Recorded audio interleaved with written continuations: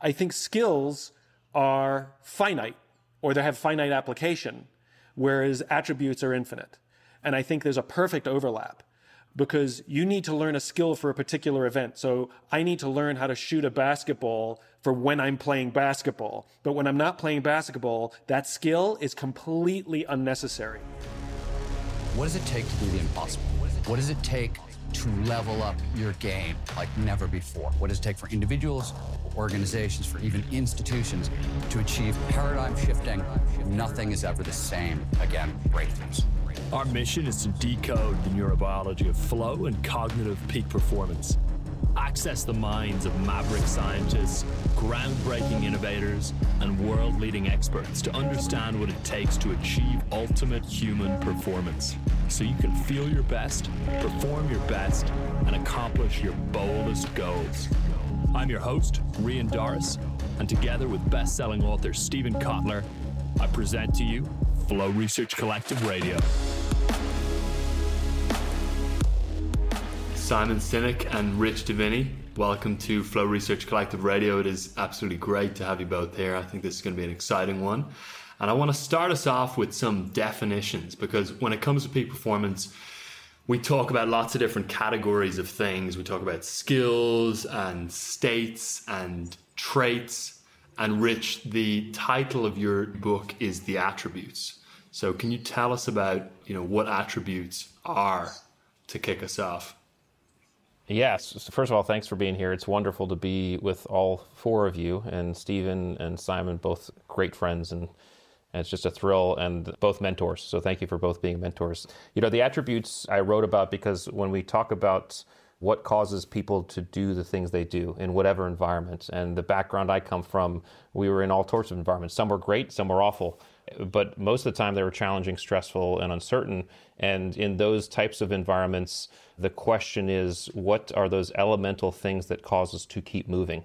Because so often things we trained for and skills that we're great at seem to recede or even go away altogether when we're in those environments. So the attributes are those elemental qualities that tell us how we're going to show up, right? Skills are trained. Everybody can learn how to shoot a gun, ride a bike, drive a car. Therefore, they're easy to measure, see, and assess, but they tell us what to do in specific known situations. Attributes are different. They're inherent. We're born with the levels of patience and adaptability and situational awareness, and they inform the way that we show up when we learn how to ride a bike, for example, and we fall off a dozen times. Our levels of resilience and adaptability and perseverance will inform the way we show up when we're in that situation. So as such, they're hard to assess, measure, and test, and they're hard to see, but they're most visceral and visible in situations and environments of uncertainty, challenge, and stress, which is why when I was running SEAL training for the command I was running it at, it was such a great laboratory, because everything about SEAL training is about throwing people into challenge, uncertainty, and stress and seeing what comes out. And I always joke, in regular SEAL training, you spend hundreds of hours running around with boats on your head and carrying telephone poles on your shoulders and freezing in the surf zone.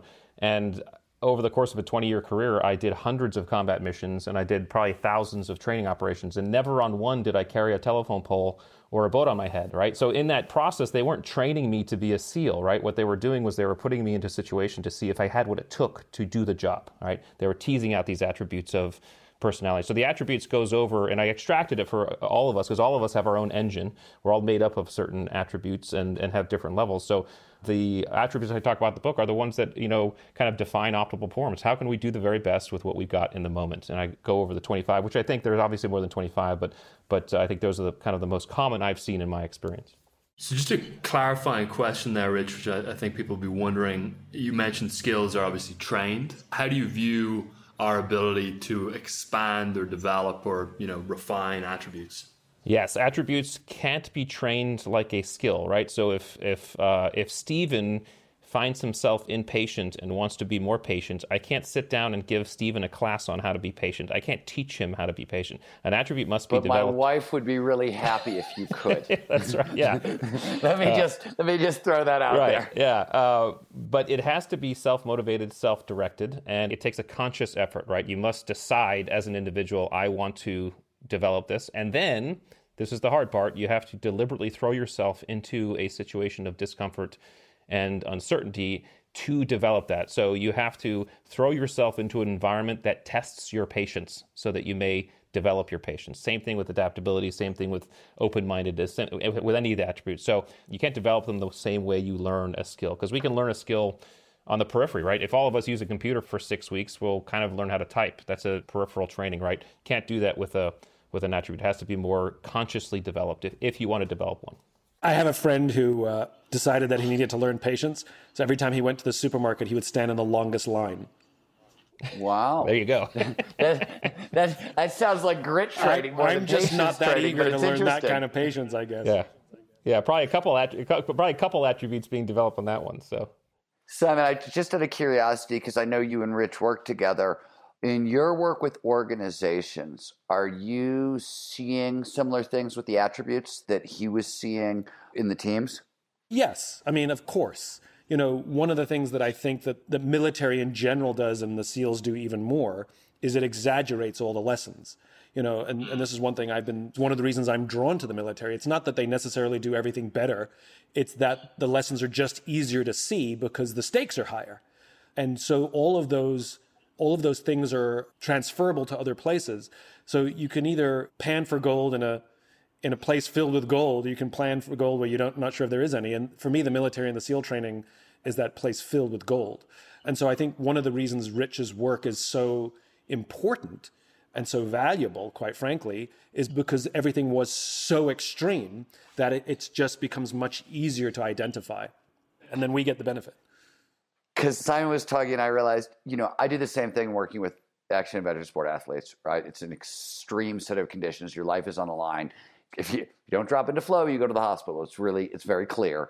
And yet I am constantly having to say to people, hey, what works for the athletes is going to work for you. It's the same toolkit, right? And people have a very hard time believing it. And yet, as you were talking, and I was wondering this, nobody ever seems to say this to SEAL guys. And yet, I don't know, if you said to me, Stephen, do you want to become a pro skater or a Navy SEAL? I think I might take skater. It might be easier to get to skater than SEAL, right? One is the stuff of fantasy, and the other one is I'm not sure I really want to be a skater, Okay. I see. It's everybody wants to be a SEAL, so we can use this to trade up businesses. Right. But not everybody wants, okay. You think it's the tattoos? Might be the tattoos. Yeah, I mean, I don't know. There's no movies glorifying skaters. At least not in the 2000s, only the 90s. Gleaming the cube. Yeah, only the 90s. Gleaming the cube. Okay, you have one example. Great. Yeah. And it's a terrible movie. It's not really an example. The thing that I think is so interesting about Rich's work that I think that a lot of people in private sector just don't recognize, which is his very careful parsing of the learnable skill versus the need to self-motivate to learn an attribute, to improve an attribute, where, I can learn how to do accounting, or may or may not be good at it, but I can practice and practice and practice, and I can learn how to read a P&L. You can teach me that. That's a skill.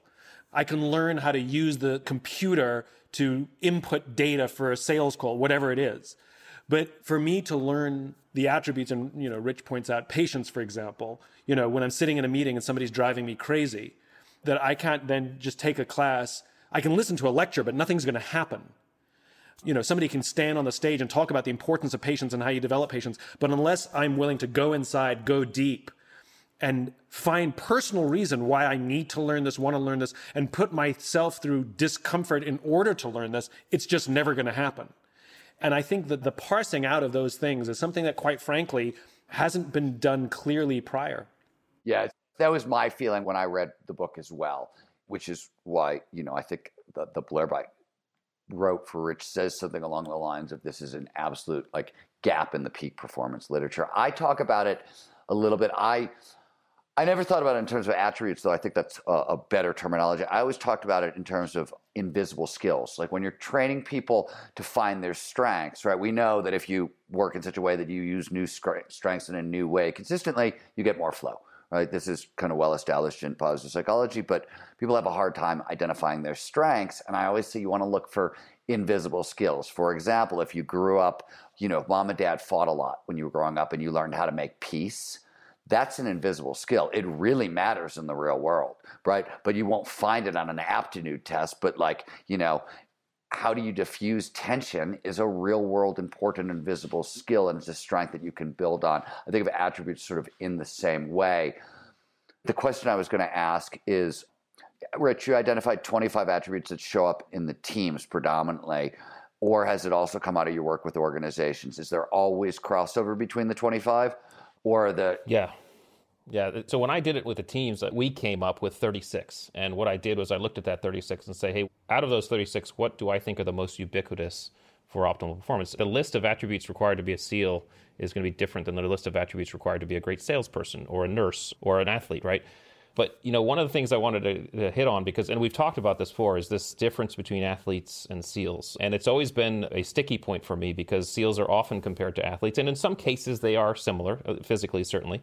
But the big difference in, I think, why the lessons and I say military because it's not just SEALs, and I could say first responders, but the big difference in why the lessons, I think, are sometimes more transferable is because of the environment. The athlete's environment is certain. Okay, the basketball player knows exactly what he needs to do or she needs to do. The skier knows exactly what he or she needs to do and can plan and prepare and train for that environment and does, and therefore can peak a little bit more easily sometimes because it's planned for and trained and scheduled. The SEAL's environment is uncertain, and that's what we train for. We train for uncertainty. This is the difference between peak and optimal, which we've discussed. I think peak is wonderful. There's nothing wrong with peak. Peak is, however, an apex from which we can only come down. And it often has to be planned for, scheduled, prepared for. And the pro football player plans and conducts his entire week so that he may peak for 3 hours on Sunday. Okay? Any one of us can do this if we're planning for a podcast or a presentation at work or anything. Optimal performance is different. Optimal performance is how can I do the very best that I can in the moment with what I've got, okay? Sometimes that looks like peak. It looks like flow states and all that stuff. Sometimes it's I'm going minute by minute. I'm taking step by step. It's dirty, it's ugly, it's tough, it's muddy, it's gritty. This is the SEAL going through SEAL training. This is the cancer patient going through chemo. This is the student studying for exams. This is, in fact, life. So I think the lessons extracted from the athletes are how do I best prepare, plan, and design myself so that I may peak when I want to.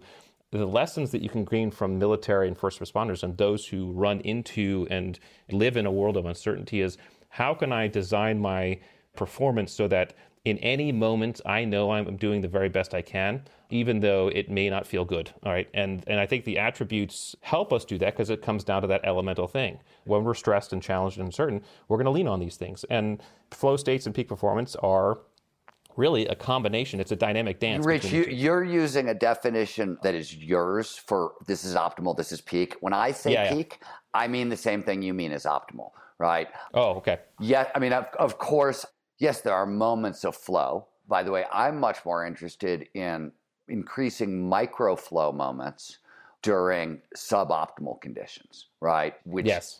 happens, right? That's very common. It is the absolute peak macro flow state. Those are much rarer experiences, I think. And I think they're hard to precipitate, but microflow states are very reliable and very repeatable. And I think they're a foundational component of kind of just optimal performance. Optimal performance over time without microflow tends to lead to burnout. Working at that level without regular access to, flow, that's a condition for burnout. Yeah, that definitely makes sense to me. So, yeah.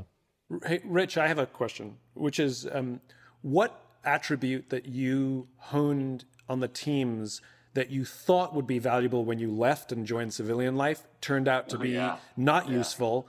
And conversely, what attribute that you honed on the teams did you think would have no application in the real world and you found it actually was really important? That's a great question.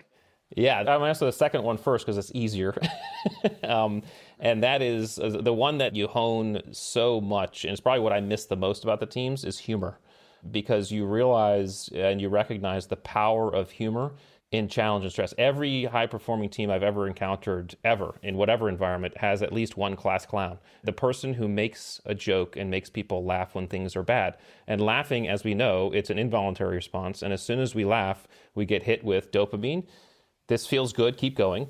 endorphins, hey, I'm masking pain, that doesn't feel that bad. And then oxytocin, I'm bonding, right? And so the story I usually tell on this, which you guys will appreciate, is surf torture in SEAL training, which for your audience, it's when you as students lock arms and you walk out to about ankle or knee deep in the surf zone, turn around and lay back, and the water crashes over you and then recedes and crashes over. The coldest thing you'll ever do, especially in Southern California where the water's like, I don't know, low 60s.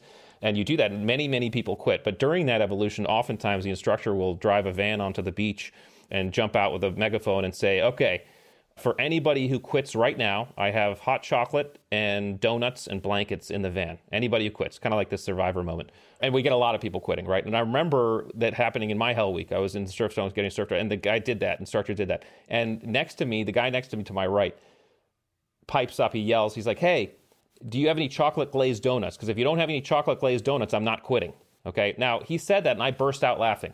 And he burst out laughing. We're both laughing, okay? I immediately knew he was going to be okay. He's not going to quit. I immediately knew I was going to be okay. I was not going to quit. I looked to my left. The guy next to me, to my left, stone cold face. I mean, didn't even hear the joke. He was lost in his pain, okay? I said to myself, that guy's not going to make it. Well, sure enough, 2 minutes later, he quits, okay?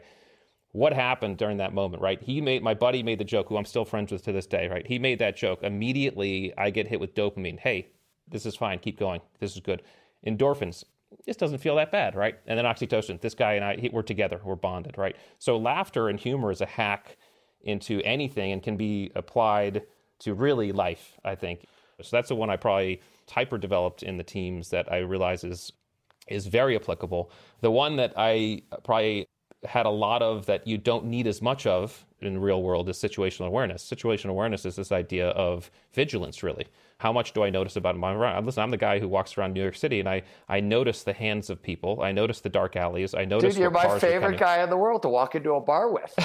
Yeah, I just calm down. It's the only time I don't have to do that. I'm like, Rich has got this. I don't have to do this. Cool. However, too much, when you're overseas, when you're in the combat zone, you have to be hyper vigilant. I mean, you're vigilant about everything. And when you get home, this is where sometimes PTSD shows up in veterans, because they come home from this heightened state of vigilance, and they come home and it exists still. So they're noticing everything, and there's a little bit of a paranoia that comes with that. If you can't learn to let go and know it's okay, I don't have to worry about the dude who's walking, 3 feet behind me. I don't have to worry about the person across the street who looks sketchy. I can let go of some of that. You become much more relaxed. You become much more stressed. So that's one of the things I've had to tamper down a little bit and just recognize. And it's been very relaxing for me to be able to do that. There's questions for Simon, though it's more about Rich's stuff. It's actually 2 sets of questions.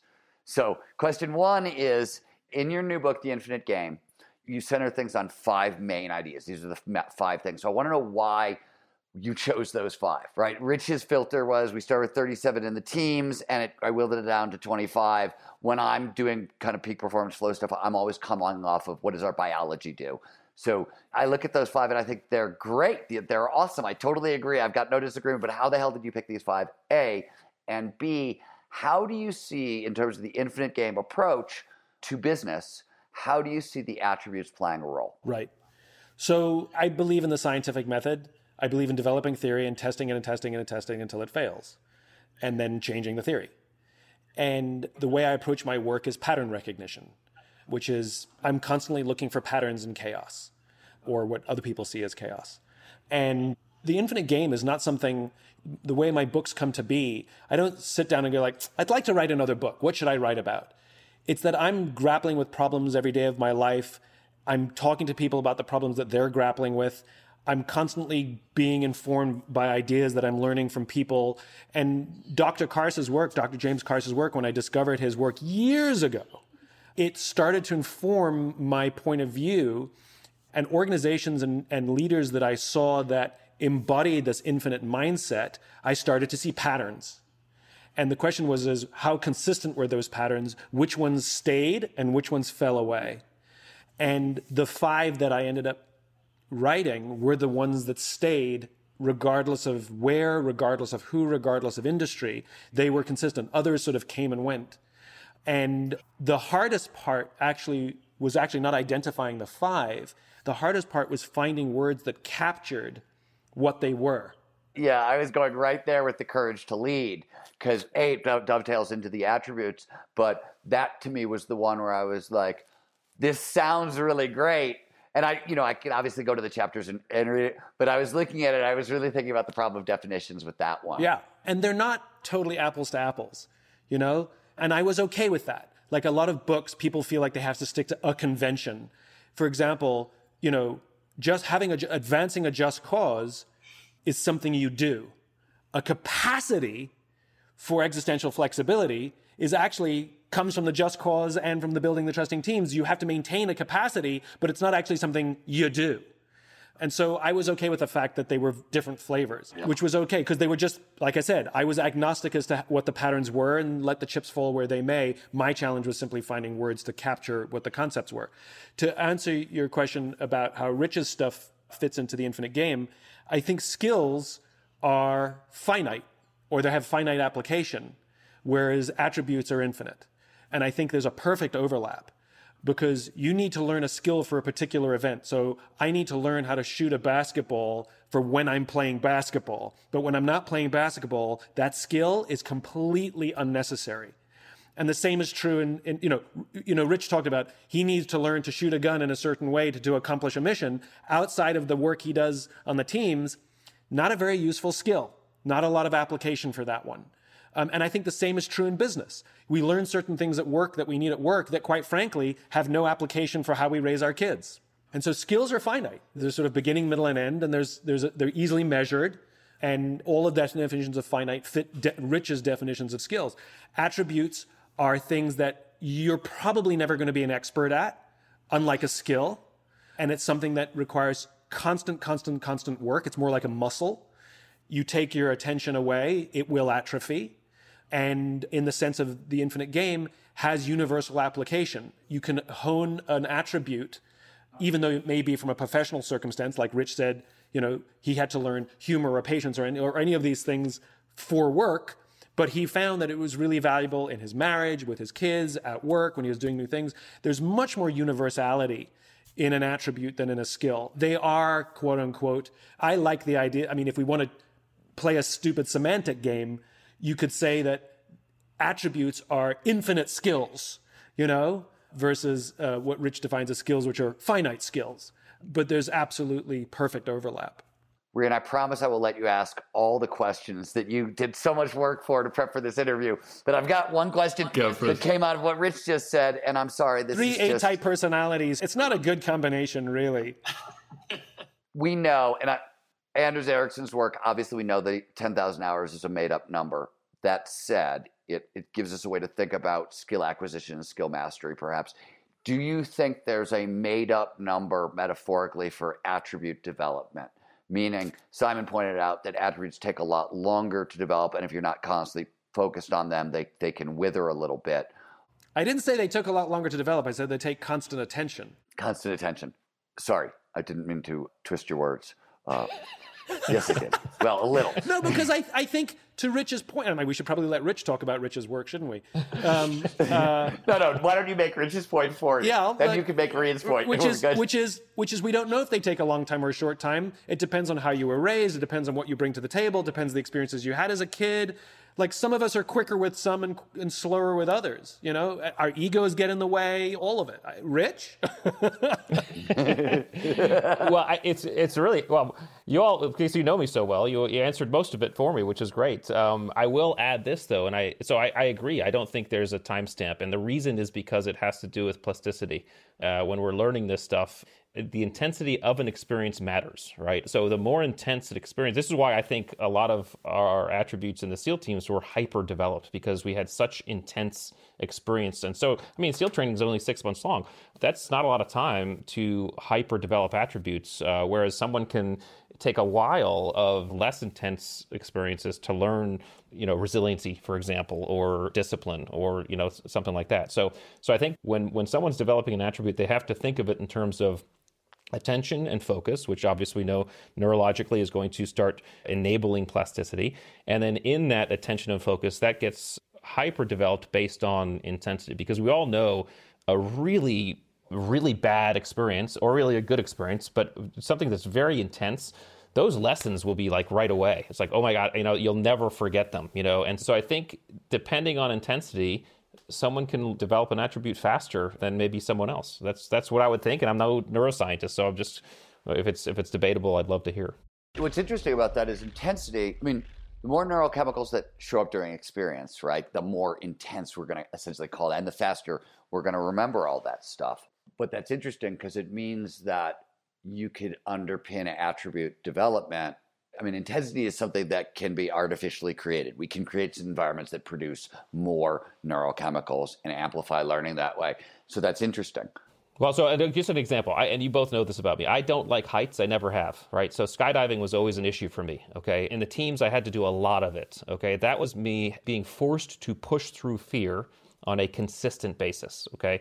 I became and have become very good at pushing through fear, which is the courage attribute, okay? It's because I was thrown into intense environments to be able to do that. Someone who might be kind of an introvert who, says, talking to someone or having a conversation is a scary thing, may not be as intense. It may take a lot of conversations with people before they feel like they're good at pushing through that versus jumping out of an airplane at, 22,000 feet, right? So I think that matters. Rich, one of the things that Buds does, as you said, it doesn't necessarily develop attributes, but it finds ways to tease them out, and I'm sure there is some attribute development in Buds, but for the most part, running with boats on your heads and holding telephone poles and putting you in the surf, for example, you're finding ways, the SEALs have found ways to see who has the attributes that are required to be in the teams. So one of the things in private sector is when we interview for jobs, for the most part, the questions they're asking us about our skills. Have you ever done this? What's your experience with that? That's what our resumes are. It's just a list of skills, right? And so are there things that, short of holding telephone poles and stuff, that can be done in the artificial environment of a job interview scenario that allows regular folk like us to parse out the attributes that may be necessary in the jobs that we have?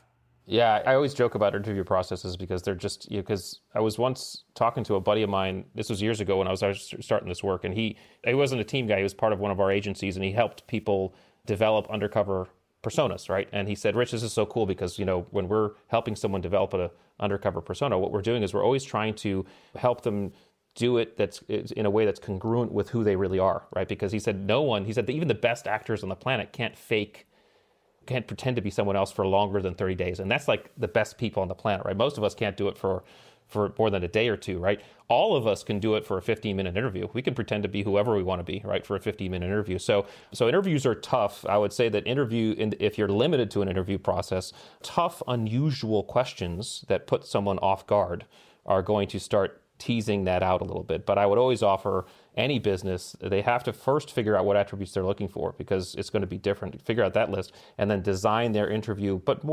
hopefully more than just an interview, design their whole process. So it should be an interview. It should be maybe some events. It should be them hanging together, having dinner, whatever, different contexts, so that you can start to see this person and how they show up in real different environments. But admittedly, interviews are tough. Rich, my question is, can you design, let's just say, use the term organization because companies might be a little particular here. Can you design organizations as kind of attribute develop, SEAL training teased it out? Could you design an organization that was designed to cultivate attributes? I mean, clearly Enron was an organization designed to cultivate a particular kind of attribute that it went wrong, right? Like we have examples of it when it goes wrong. I'm wondering what right looks like. Well, and so this is, I think probably, I'm going to toss the football to Simon here in a second, because I think this is what resonated with me so much about Simon's work when I first heard it, and then we met and we started talking. And when we start talking about purpose and why we're doing something, and we start talking about leadership as a behavior, not a skill, that's attributes, right? That's tapping into something that's beyond skill. This is why someone who might be selling hot dogs says, I want to go work for Tesla because I love what they're doing. Everything about what they're doing feels right to me. And I think so it's tapping into those feelings. So I want to toss that to Simon because I think that's really a great question that Simon's work has always, I felt like that's resonated with me, that point. Hey, it's Joshua with the production team. Thanks for listening to Flow Research Collective Radio. Before we dive back into our conversation, there's something to consider. It may be that today we are under-challenged. We're drowning in comfort. Now, in his book, Anti-Fragile, statistician Nassim Taleb pointed out something that's of key importance. Quote, undercompensation from the absence of challenge degrades the best of the best. The best horses lose when they compete with slower ones and win against better rivals. Now, put another way, who we could be, or our highest potential, is squandered by safety, coddled by comfort. If you want to train with us at the Flow Research Collective, it will require boldness. But what's life without a little adventure, right?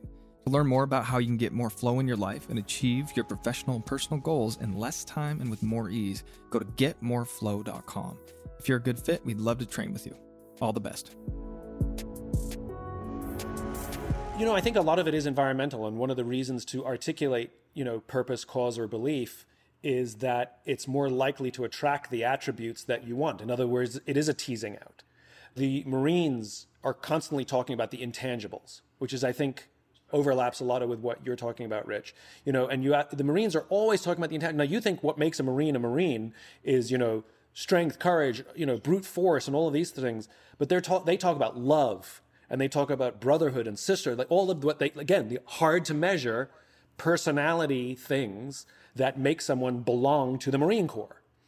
And when you talk about purpose and cause, when you talk about why you do what you do, it is very viscerally appealing to some people and repulsive to others. I don't want to work for that company versus I do want to work for that company. That place sounds amazing. That place sounds terrible, because certain organizations culturally will attract certain attributes and repel others. And so I have found, and at least in my experience, that the clearer an organization is about its why, it is more likely to attract the attributes that it wants inside the organization. And then presumably, Simon, those attributes compound and are teased out more and more and more and grow if the culture is oriented in that way. Yeah, and the values reinforce those attributes. And I think that's part, the SEALs are not just like, hey, come do cool stuff, because the dropout rate would be even higher, because you'd attract people who just want to do cool stuff. But there's, it is well known that SEAL is about intensity. Nobody really knows a lot of the missions. We know the ones that made it into movies, but we know that they're probably harder and more intense and more dangerous. And when you hear those words, you hear danger, like, well, that's a courage thing, and it's going to sift out a lot of the people who, you're going to have some of the attributes just if you apply, because that's already been filtered. Just a quick story. I remember this was years ago. I was a younger officer, and I had some young Navy enlisted folks and young officers. I was on a ship, and they wanted to talk to me about being a SEAL. They said, hey, we're interested in being SEALs, all that stuff. So I had a gathering of about 10, 15 young sailors. And the first thing I said to them, I said, hey, I want you all to realize one thing, okay? And they're like, okay, you saw them lean forward. I said, when you're conducting the work of a Navy SEAL, there's never any cool music playing during that process, right? And it always sucks, right? It's always hard. It's always cold, it's dirty, it's hard. The best feeling is when it's all over and you look back and you realize what you've done. So you're right, Simon. I mean, people get seduced sometimes from the movies and the books and the TV, but those people who go to this, who actually, in fact, make it to the beaches of Coronado for SEAL training, often are the first to quit because they realize, oh, wait a second, there's no cool music while I'm in the surf zone right now. This is not cool at all, And so, but this is where purpose matters, and the people. And now it's just a wonderful modification to SEAL training. Now the students in SEAL training are being required at certain points to sit down and write out why they want to be a Navy SEAL, right?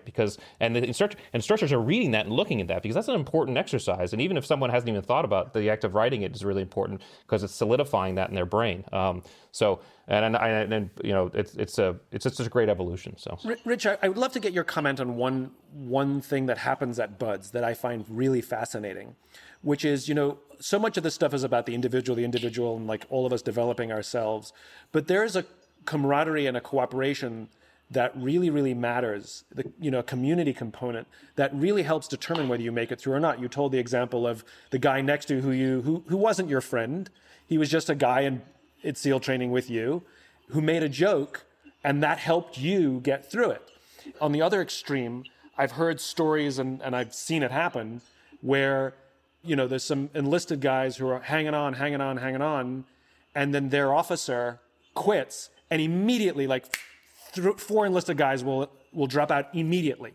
In other words, had that officer hung on, those 4 enlisted guys would have hung on.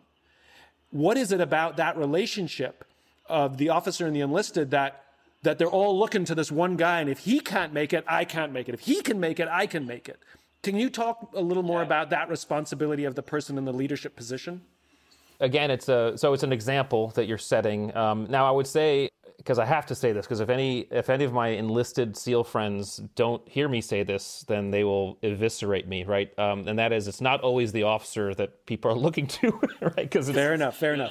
Okay, so let me adjust. They're looking to someone, yes. And if that one person drops, it's, they don't drop out one. They seem to drop out like 1, 2, 3, 4. Yeah. I think it serves, or it speaks to 2 concepts. First is the concept of togetherness, right? You're bonded in this experience, and you form bonds through that experience. So to get you through any challenge, and you're in boat cruising, bud, so it's a group of 7, right? So in any challenge, as soon as you're bonding with people, you are kind of inextricably linked to their behavior to an extent. In other words, if they're going to drop out, your purpose has to be higher than that bond. But if that bond becomes the reason why you're staying, it's very understandable as to why you get that occurrence. However, I think it's actually something else, because we see this quite often. I talk about this idea of and it's actually an attribute, the fear of rejection, okay? And this idea that some of us have a more elevated perceptions of what we think people are thinking. Now, team guys have a lot of this. We care what our teammates think. We don't want to look bad. We want to be part of that group. In fact, it'll drive us to do things that we don't necessarily want to do. It drove me to jump out of airplanes. It drives the guys who don't like to scuba dive all the time. It's like, hey, I'm just going to do this because they're doing it, and I'm not going to let them down. Okay. Sometimes I think that happens in BUD/S because when someone quits, who other people hold in a higher esteem, it gives permission for that person who is on the edge to then quit. It allows them to not be alone and singular in that task. You have to think about it. I mean, and guys, guys who are SEALs will agree with this. It actually takes a lot of courage to stand up alone, say, I'm out of here, and go ring a bell. I mean, that takes a lot, right? And for someone to do that singularly, that is someone who's standing up, standing out, and saying, I'm done, I'm not doing this, and then ring the bell. As soon as that person does that, those people who may not have had that, I would say courage, I don't want to make it sound bad, but the ability to stand up on their own, say, oh, wait a second, that guy did it, it's okay to do it, right? Now it's okay.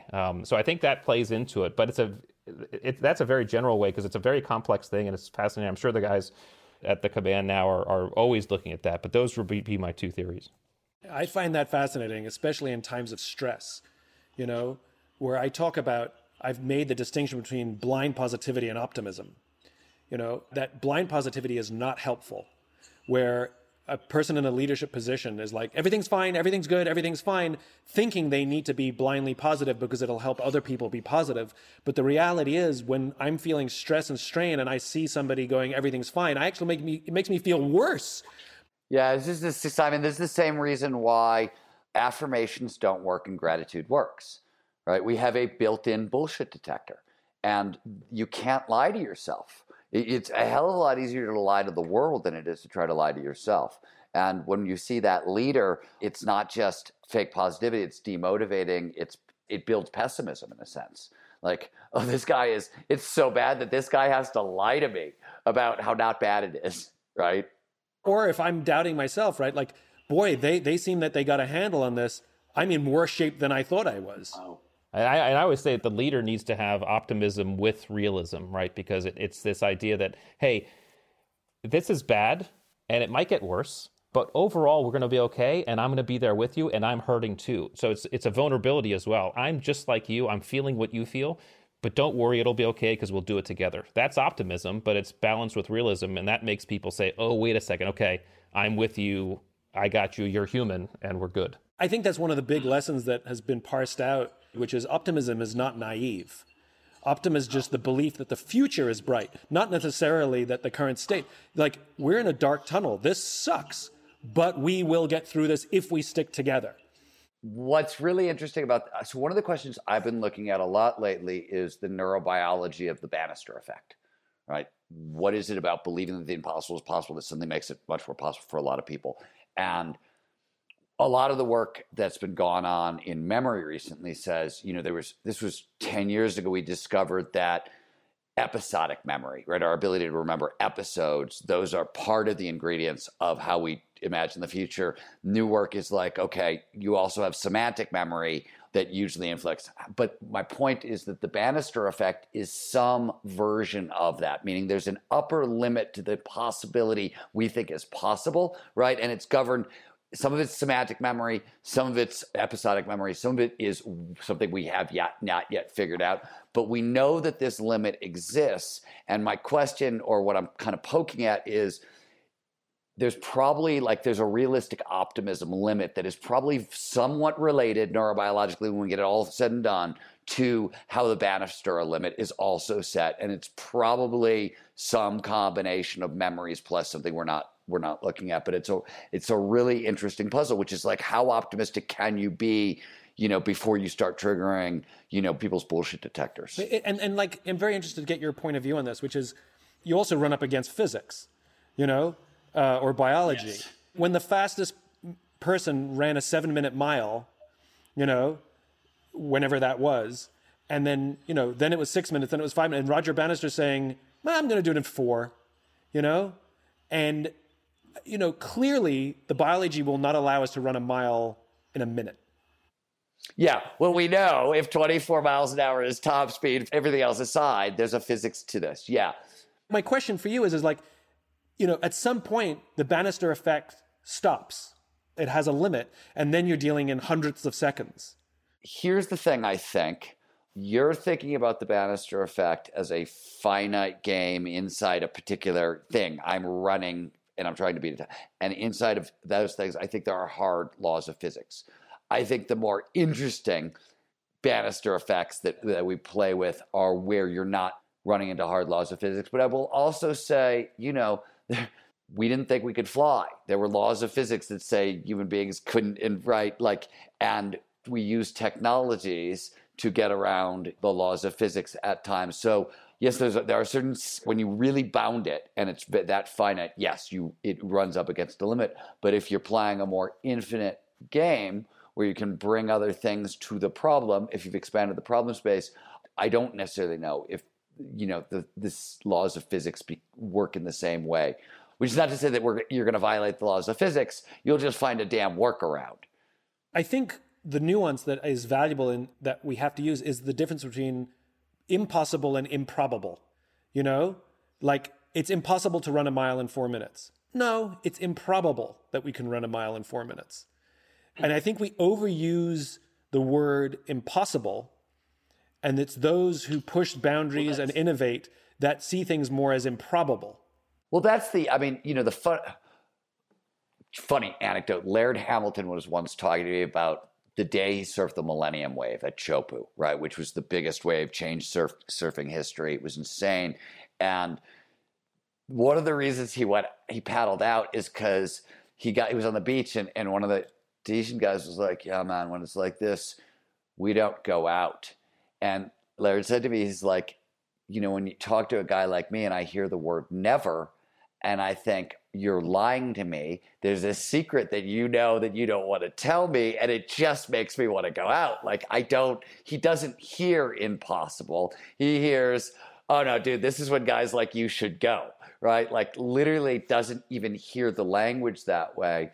And I always point out that the view, this is another Laird Hamilton story, but it's relevant here. The view's different on the inside than the outside. The point that Laird was talking, when I first met him, this conversation took place, he was 31 years old. He had just started towing into Jaws, and nobody had ever seen anything like it. And he said, Stephen, people see me on a wave, they think, oh, dude, that's impossible. There's no way, Laird, I could never do that. And they see me, I'm 31 years old, and what they don't realize is that I was on a 3-foot wave at 3 years old, on a 4-foot wave at 4 years old, on a 5-foot wave at 5 years old. And last week, I was on a 49.5-foot wave. So they see me on a 50-foot wave and they think, oh, dude, that's impossible. And to me, I'm thinking, Laird, you're not even pushing very hard. Last week, you went 49.5 feet. So I always say that the view of what is impossible is very different on the inside than on the outside. And we have pattern recognition systems for brains. So we see something like that, and the brain goes, well, now imagine yourself doing that, not imagining, right? And Roger Bannister was running faster and faster and faster and faster. He didn't start at 7 minutes.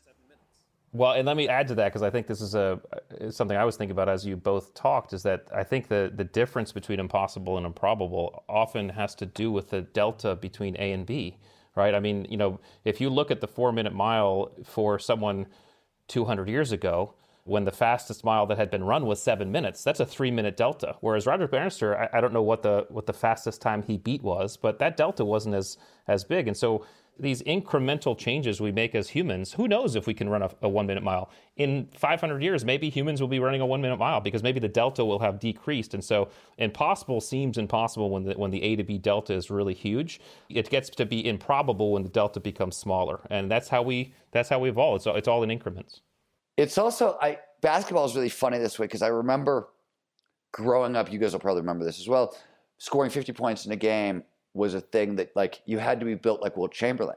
Like, you could do it, but you looked like Wilt. You were 7 feet tall. You were a force. Nobody had ever seen anything like you. And now we have multiple 50-point games from guys like James Harden and Kobe Bryant, who are, they're specimens. They're best in the world, but it's it's a different kind of impossible. And now we can see multitudes, and it shifts over time too. Mm-hmm. Yeah. I mean, Wilt Chamberlain did it because he was a force of nature. He was just a big guy. And since then, diet and training and musculature and all of these things have been refined and refined and refined and refined. I mean, you see it with race car drivers. Like, they get their blood taken all the time, and they're putting the right amount of sugar and the right amount of protein and the right amount of this to have the right amount of energy and the right amount of attention. And it makes Michael Schumacher, these guys, like, they're doing things other than just driving a car. Like, they're optimizing their bodies. That speaks to the incremental improvement over time. I think one of the other things, one of the first ways it was explained to me back when I first started studying this, the guy I was talking to said, look, history is littered with the impossible becoming like those points. We call it history. A lot of what we call history is those moments in time the impossible became possible. And on average, the things that stay impossible over long periods of time are rarer, I think. Rich, I have a question for you. And every author goes through this, that when you're done, the book is finished, it's sent to the publisher. Worse, it's now out in print. And you're like, I left that out. Or, damn it, I got that wrong. Is there something now that the book has been published that you're like, Nothing egregious. I was just with my buddy Andrew. In fact, I'm in California. My buddy Andrew Huberman and I are doing some work together, neuroscientist, and Stephen knows him. We were talking about task switching and multitasking. And in the book, I talk about multitasking being a myth. And that's true to an extent. Neurologically, what Huberman and I joke about, because he informed me, is that we actually have the ability to pay attention to at least a couple things, certainly not 3 things. So I would say I probably put a little bit more of an explanation into the multitasking, which I do when I do podcasts. But then there are some things that I've thought about with more depth since writing the book. Discipline would be one of them in terms of the difference between discipline and self-discipline. But overall, I think, ask me again in 2 or 3 months. There might be more. Fair enough. Rich, since COVID, which of the attributes kind of feel most necessary for people to develop? Or is there anything that's shifted with your perception since COVID? I think all of us have become master task switchers in COVID. And maybe not master. We've all had to work on it, right? All of us who were thrown into quarantine and suddenly our work and our school and our home life were all in one place at one time, had to become very good at shifting focus, right? I was finishing up the book, and then suddenly a moment later I was helping my son with advanced algebra, and a moment later I was helping making lunch, and then a moment later I was walking the dog, and then shifting back and forth. And this is where parents who raise small children have it on us all. My wife was way better at task switching than I was because she had raised 2 small kids while I was on deployment. Well, guess what parents with small kids have to do? Task switch all the time, right? So I think all of us developed task switching to a much better degree, a much greater degree, because all of our contexts of life just shrunk into one area, and we didn't have an environment to help us switch. Now I'm in the office, I can focus on work. Now I'm at home, I can focus on kids. Now I'm at the gym, I can focus on working out. All of us had to do all of that in the same place, so our task switching had to be much more efficient. I think that's probably the biggest one. Simon, I have another quick question for you. I know we're coming up on time. Since COVID, what's been the most surprising leadership insight or lesson that you've learned? And obviously you've been in the leadership game for God knows how long. So I'm curious as to what new surprises or insights you've had in that domain since COVID and everything that happened in 2020. There was nothing new. I think things were reinforced. Turns out the leadership principles in crisis are the same as the leadership principles not in crisis. But one of the things that was nice, that I actually was sort of appreciated, was that when COVID started, a lot of people in leadership positions, whether they were effective or ineffective prior to COVID, they leaned back on their humanity and they called each member of their team one by one and said, "Are you okay? How are you doing?" Well, that's called good leadership. You should be doing that all the time, regardless of what the times are. And so what it showed me is that a lot of people have innate leadership capacity, even if they weren't using it prior. I hope that those habits remain. There's a couple things that I thought were really fascinating as well. I talk about this concept of the worthy rival, that in an infinite game, you want to stop viewing the other players in the game as competitors to be beaten. They're rather rivals, and some of those rivals are worthy of comparison. And those that are worthy of comparison, their strengths reveal to you your weaknesses. And in so doing, it gives you an opportunity to improve. We can be better at this because look how good they are at that. But the opportunity isn't to beat them. The goal is to improve yourself. I make the joke that, when Circuit City went bankrupt, Best Buy didn't win anything, And so trying to beat your competition is stupid, because all it does is distract from self-improvement, and you get to pick the metrics and the time frame so you can win or lose any day you want. And what I thought was so fascinating, when COVID struck, there was not a single company, a total of 0 companies in the entire world, who woke up in the morning to beat their competition. None. All they were doing is trying to survive. That's it. Every single one of them didn't care a rat's ass what anyone else was doing. And that's actually the right mindset, regardless of whether we're in a crisis or in good times, which is even in bullish in a bull market, we should be trying to survive, meaning how do we make sure that our organization is equipped to survive regardless of what eventualities might show up in the future? And we wish everybody luck. We work in a game where 2 companies selling the exact same product can both be wildly successful, And to say that we beat them, it's literally arbitrary and pointless. I just want to be sensitive to both your time, and there's a question we love asking our academics, which is the research genie question, and I'd love to ask you both. So if you could instantly have the research done to answer any question that you have around, presumably each of your main domains, what would that question be? Here's what I would offer, just because I've been thinking about it a little bit, would be I would love for academic minds to help me figure out, when it comes to attributes, how much is innate, how much are heritable, and how much are environmental. Because part of our innate qualities are, that's just who we are. We show up because that's it. Part of it's heritable because mom and dad were like that, and then part of it's, this is where I was born and what happened. I think that distinction would be interesting in terms of how much of us is that. That's the best I can do, because that's a really great but tough question. The reason I think that I struggle with the question is because my work is about a journey. I view my work as part of a continuum. Like, each piece of work that I've done has led into the next. Like, it's chronological. And so I don't view any of my work as conclusive or final. Everything that I've produced is incomplete. And so when your question is asking me, what thing do I want conclusive? And the answer is, I literally don't know. What I'm attempting to do is point out patterns that I see along a journey.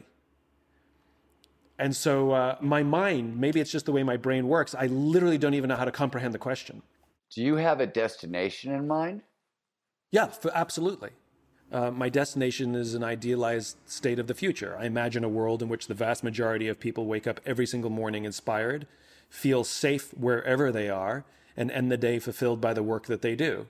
And for me, the joy is trying to figure out all the things that we can do to take us a little closer to that. I've made a bet on leadership. I think leaders offer us a great capacity to move closer to that world. And so my responsibility is to find support and celebrate the leaders who are moving us in that direction. I've also bet on rebalancing. We've over-indexed on the thing called rugged individualism. You look at our incentive programs and structures inside our organizations, how we view ourselves, look how we advertise universities. Universities advertise themselves based on the average starting salary of their graduates. Talk about the wrong direction. And, we have an entire section in the bookshop called Self-Help, and we have no section in the bookshop called Help Others. I want to help contribute to building the Help Others industry. And so I have a destination, but it's an idealized state of the future. I know I'll never get there, but it's about moving, making progress towards it. And, though I won't get there, I'll die trying, which is kind of the whole point. So for me, it's continuum, which is why I'm struggling so much with the question. I like that answer, Simon. Very, very infinite. Yeah, that was for a dodge. That was a hell of a good dodge. Yeah, exactly. And I just want to, before I finish, just recognize and acknowledge Stephen and Simon. I mean, you guys have had such meaning and value in my life. One of the things I learned in the teams, and it was unfortunately because we lost people, you have to tell people who you care about you love them more often. And I want you guys to know that I love both of you. I appreciate you, and thank you so much for being my mentors as I've gone through this process, and your continued mentorship, because I'm going to keep on calling. The feeling's mutual, brother. Yeah, I don't think this is a mentorship. Seriously, Rich, do you remember the whole SEAL Commander 6 thing? You don't see that on my resume or on Simon's resume. I just in terms of the mentor-mentee, who's going to ask who questions thing. I'm just saying. Yeah, I've learned way more from you than I think I've shared with you or given you. So, I appreciate it. You and I have known each other a long time. You and I met when you were still in uniform, and I remember visiting Buds just to understand, just trying to understand how it all works. And I learned so much about trust, and I learned so much about community and camaraderie and brotherhood from you. It's been not only essential to me as a human being, but it's been invaluable to my work as well. Thank you. I appreciate it. So back at you. Thank you guys so much. And just want to really encourage everyone to grab a copy of The Attributes and Simon's book as well. Although I feel like, Simon, everyone's read your book at this point. People loved it. I've heard tons of amazing things about it. But if you haven't, definitely grab a copy of Simon's book as well. And thank you guys a ton for joining us. Thanks for having us. Hey, it's Joshua with the production team. And one of the biggest challenges of high performers is a lack of time or inefficient time management. Now, without leverage on your time, it doesn't matter the size of opportunities that come your way. It doesn't matter how excited you are about pursuing your goals. Time scarcity or poor time management blocks you from performing at your best. But here's the good news. You don't necessarily need more time. What matters is more flow. Research shows that a flow state makes you up to 500% more productive within the tiny bit of time that you have. Flow is the experience of being in the zone. It's a state of total immersion and focus where you feel limitless and you perform at the highest level. The Flow Research Collective is founded by Pulitzer Prize nominee Steven Kotler, and we've trained thousands of high achievers to free up more time through flow. Here's the sad truth that we've seen. Most skilled professionals find flow by accident. It's intermittent and inconsistent instead of inevitable. But what happens when you make flow a readily accessible and automatic part of your day, as natural to you as breathing, eating, or tying your shoes, for example? Well, for starters, time constraints start to matter a whole lot less. Now, multiplying your productivity by 5x sounds hyperbolic, so let's just back up a minute. Even if you only double what you can currently get done in a given day, wouldn't that be worth learning how to access flow reliably and consistently? This is exactly what we train together at the Flow Research Collective. Just go to getmoreflow.com.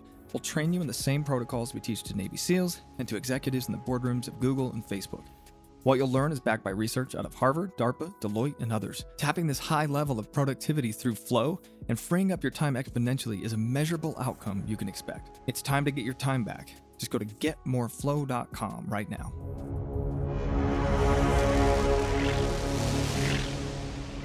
If what you've heard on Flow Research Collective Radio has been helpful, please consider doing us a solid and leaving us a review on Apple Podcasts, Spotify, or wherever you are listening to this. Reviews help us connect to a wider audience so we can get these peak performance principles out to more people.